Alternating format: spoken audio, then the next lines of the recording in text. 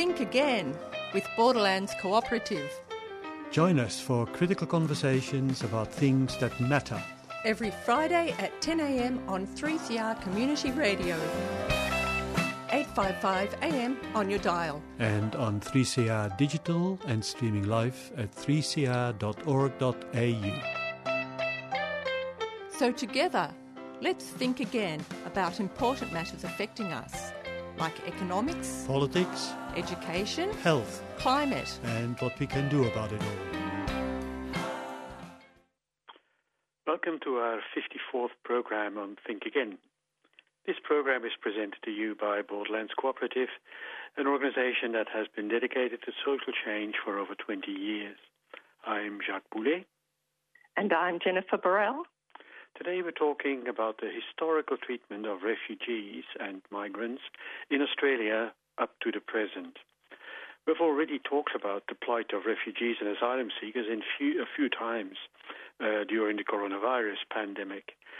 As we're in Refugee Week, we thought it's timely to think again more fulsomely and historically about the way in which this country deals and has dealt with newcomers. We're thinking especially about those newcomers we now call the other, those who in so many ways don't conform to the norms and expectations of those groups in power in Australia for a range of reasons. In recent weeks, the local and global Black Lives Matter movement has really highlighted how widespread and deep-seated the othering of people and groups is happening, both in daily life and through our institutions and our systems.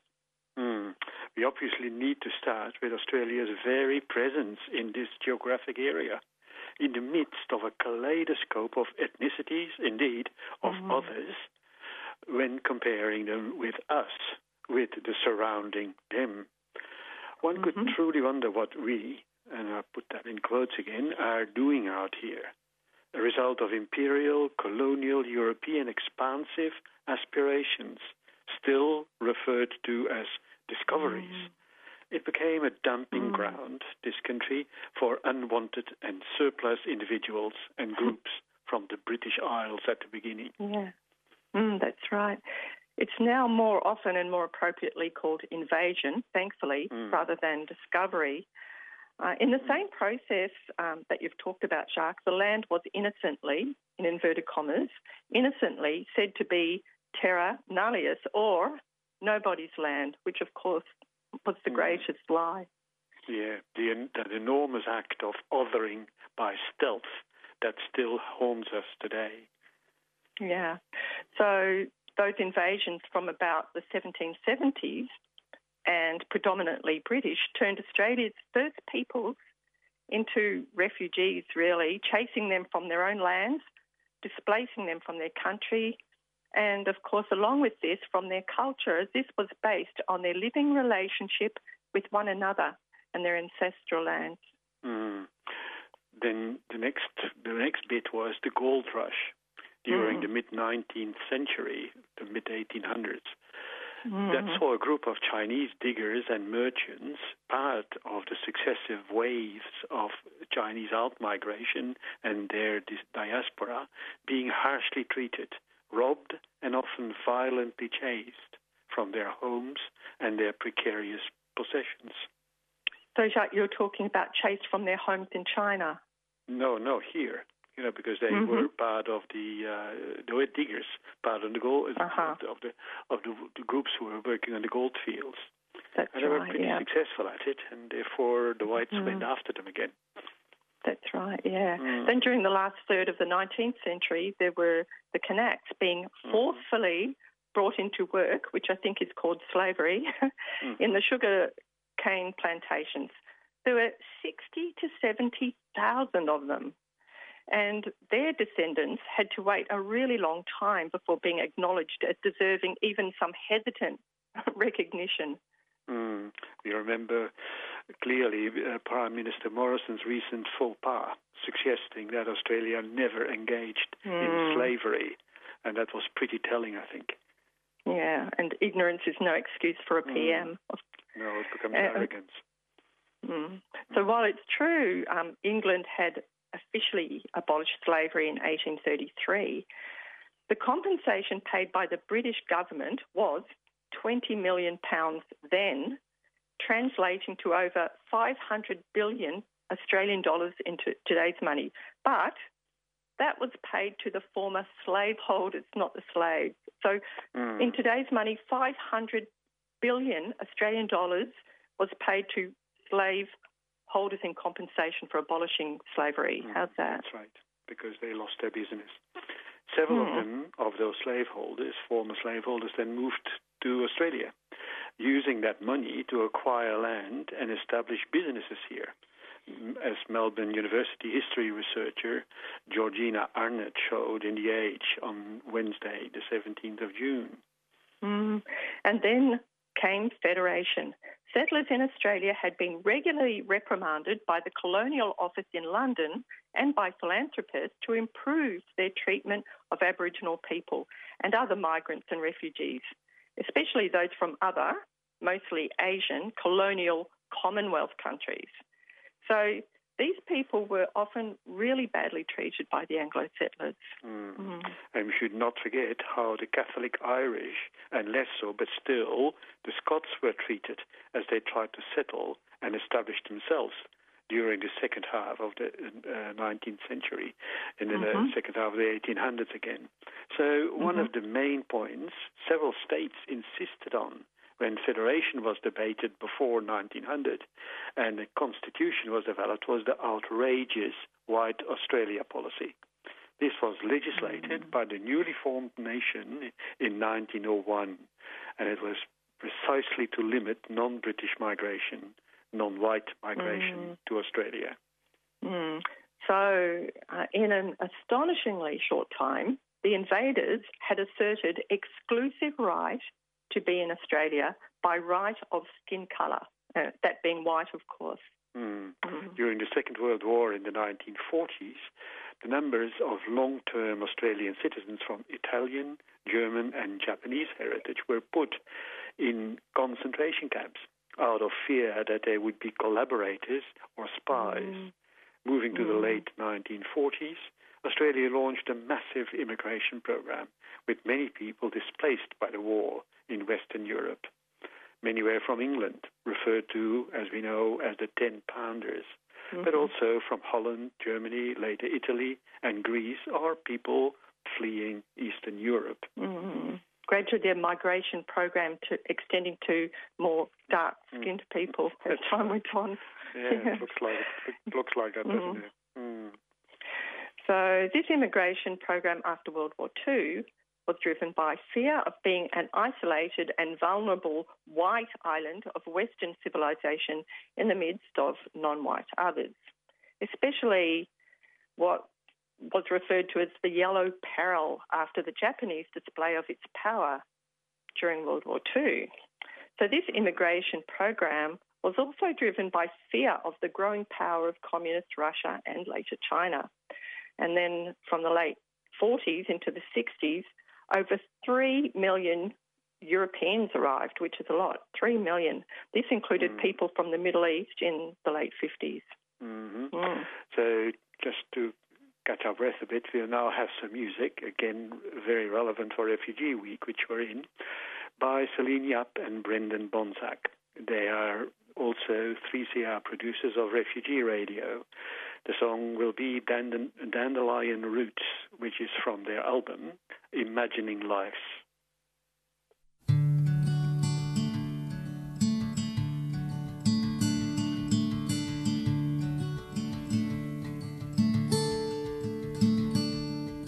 The sky has shed its skin now for a new and shiny moon, and the leaves all leave like butterflies that never had cocoons, and I hear my freckles are fading, and the angels that put them there, and my sins now are only flowers tumbling down from but my dandelion roots are soft and strong. And this morning when you sang for me that song, I believed for once I really do belong. And I'll fly away, oh glory, I'll fly away.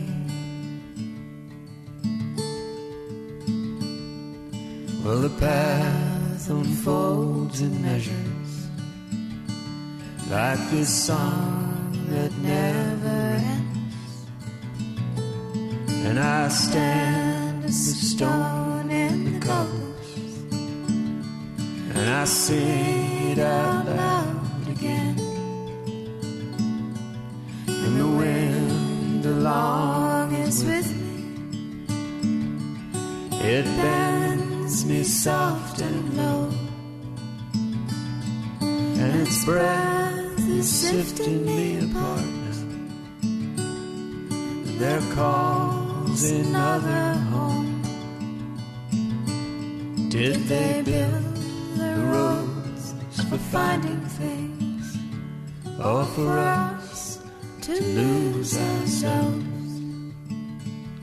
And my dandelion roots are soft and strong. And this morning when I sing for you this song, I believe for once I really do belong.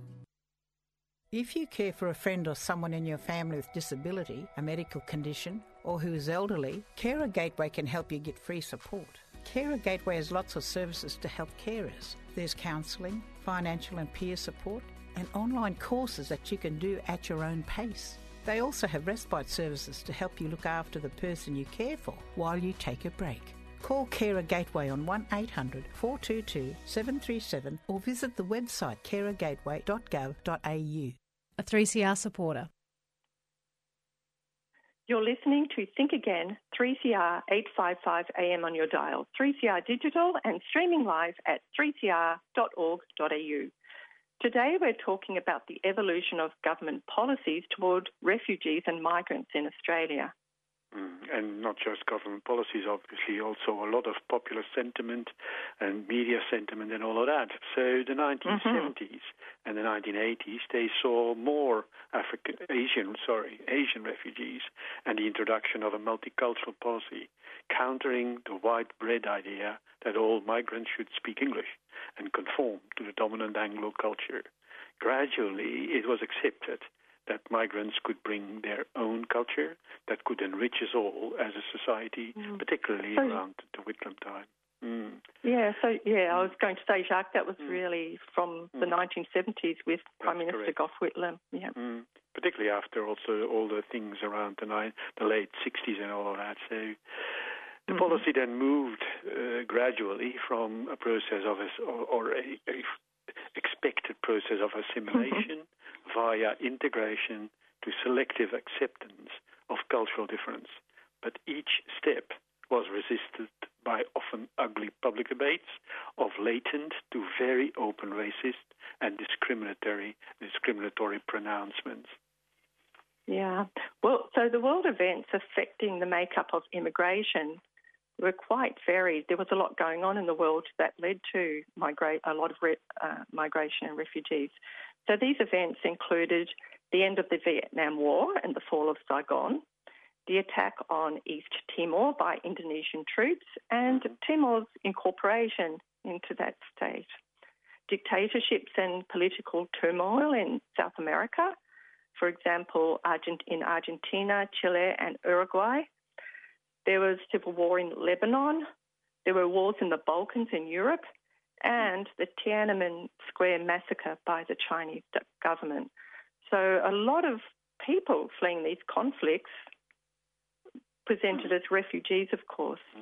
Yes, particularly now also over the last 20, 30 years, lots of African people coming from a variety of African nations. And it also marked a time when Australia had often been the first to agree and implement many of the United Nations human rights policies and agreements. That's right. We cared about human rights then. Prime Minister Bob Hawke offered asylum to over 20,000 Chinese students studying in Australia, this was partly in the spirit of human rights and partly to send a message about the evils of what remained of communism in China following the Tiananmen Square massacre. So it's interesting to look at his speech around the time when he did open up the doors to these Chinese people. In his speech in June 1989, he said, in part, "We were inspired by the idealism and courage of youth, the peaceful determination of students to create a better future, and the support that rallied around their cause from throughout Chinese society. ... Then last weekend, our optimism was shattered as we watched in horror the unyielding forces of repression brutally killing the vision of youth. Unarmed young men and women were sprayed with bullets and crushed by tanks. Innocent people were shot and beaten in the streets and in their homes." And that was no doubt a heartfelt speech. After 93, then, Paul Keating transferred the humanitarian visas to the Chinese students previously granted by Hawke to permanent residency visas. This recognition of the humanity of people needing asylum and general safety and a chance to thrive seems like a long time ago now. It has become so commonplace to demonize them rather than welcome them. Yeah, demonise asylum seekers, that's right. Exactly. So I think paradoxically, in 1992, it was a federal Labor government under PM Paul Keating that introduced a policy of mandatory detention of unauthorised arrivals, now referred to as boat people. As well, the temporary visa regime given to refugees and asylum seekers stems from that time and really explains a lot of people still living in our community destitute and without rights to Centrelink and medical treatment, etc. Exactly. John Howard, coalition PM from 1996 to 2007, then really accelerated the race to the bottom on Australian refugee and asylum seeker policy. And as he was ramping up xenophobia and his demonization of asylum seekers arriving by boat. This formed the central plank of his electioneering up to the federal election in 2001, in what meanwhile has become known as the Tampa Affair. A small Indonesian fishing boat overloaded with asylum seekers became stranded in international waters about 140 kilometers north of Christmas Island.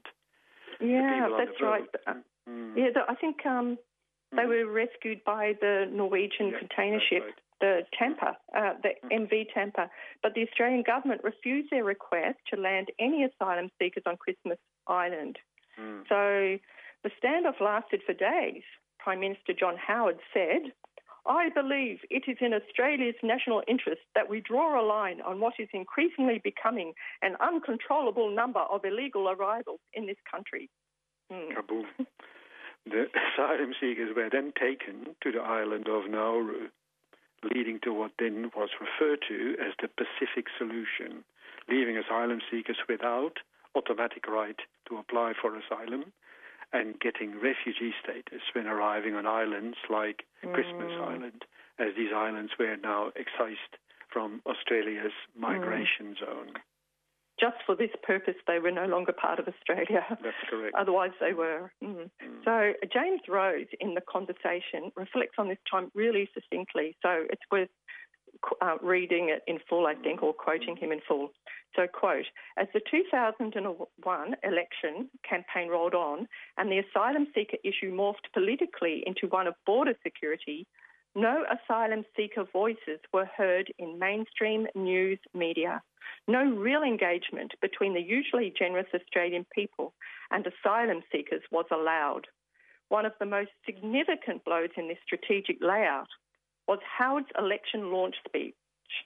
In a rare show of emotion, he railed, 'We will decide who comes to this country and the circumstances in which they come.'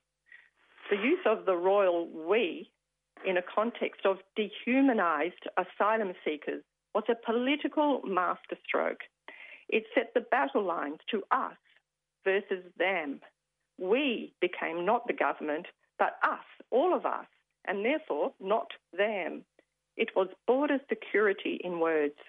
The subsequent use of terms like illegals, queue jumpers, economic migrants, and boat people underscores the characterisation, unquote. That was James Rose. Yeah. And during that same period, we also had the Children Overboard affair. Federal ministers accused asylum seekers of throwing their children overboard to see them then saved by Australian patrol boats, which was subsequently totally confirmed as an untrue bit of news, or fake news as we now call it. Whilst the ministers escaped recriminations, it is really reminiscent of the dehumanizing discourses of the past when barbaric and uncivilized people, quote unquote, were said to eat children or drink their blood. So let us now turn to some promo. Hey, this is Jacob from Friday Raid, and I'm here to ask you to please dig deep 3CR's June Station Appeal. I know times are tough, that's why I'm asking you, those of you who are still a bit cashed up, to dig deeper than ever, because many of our regular supporters can't right now, and you need to take up the slack. You know you have to, you know you want to, you know you should, so just do it. Go to 3cr.org.au and click on the big red word right near the top of the page. It says donate, and help keep Radical Radio live on air.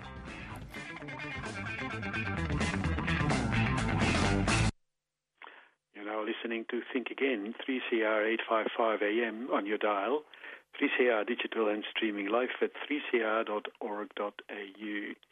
Today we're talking about policies and treatment of refugees over time in Australia.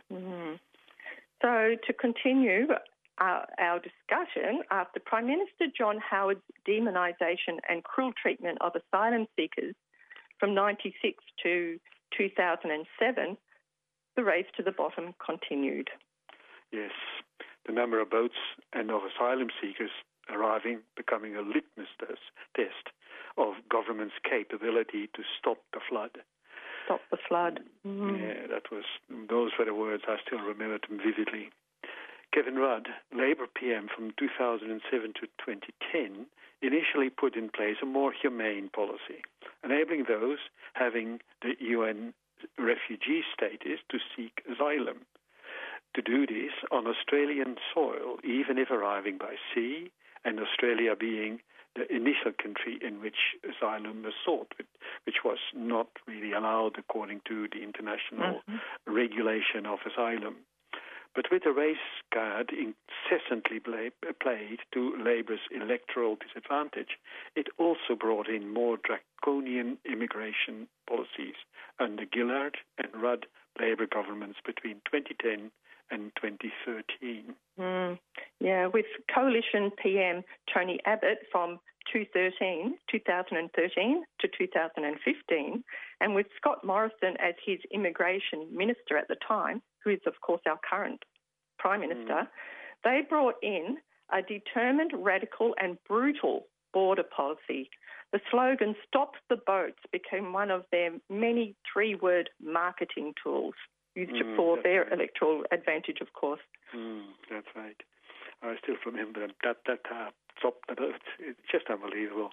From September 2013, the Onshore Protection Program for people seeking asylum excluded people arriving in Australia by boat and without a valid visa. We meanwhile know, of course, that many more people intending to seek asylum arrive by plane and are rarely mentioned in the discussions. We're all too aware that many still languish in offshore detention, that they die of preventable diseases, or probably not detention anymore in the technical sense of the word. Not detention centres, but in detention on islands. Yes, but they die of preventable diseases and mental crisis. They are studiously not being mentioned again. Indeed, subsequent coalition prime ministers, Turnbull and Morrison, they have brought little joy. They still pretend that the cruelty they inflict is okay, as they declare it a deterrent to people smugglers and to people drowning at sea, which is really a for humanitarian zeal expression. Yeah. And as mentioned just before, they keep silent about those still in detention or withering away out of despair, of a sense of futility, and in the face of Borders Protection Minister Dutton, often outrageous statements about even more drastic measures.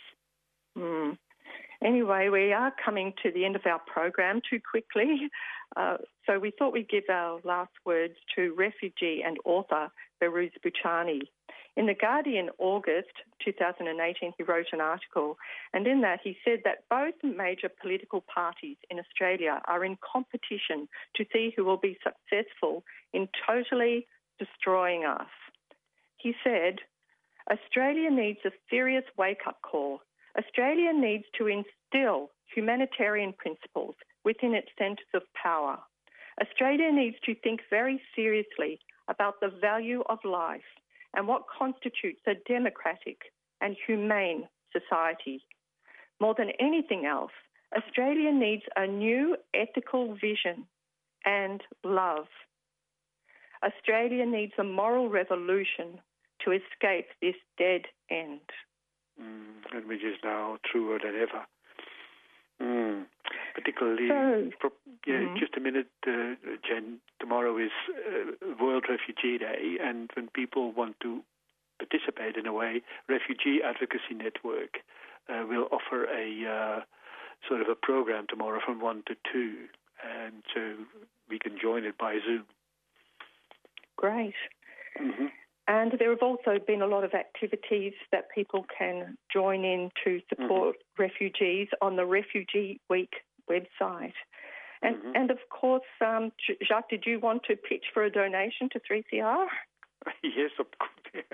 We probably need to continue to remind people, as the previous promo said, donate via website or ring 3CR to find out other ways you can donate. 94198377. So meanwhile, thanks for listening to Think Again on 3CR Community Radio with Jacques Boulet and Jennifer Borrell.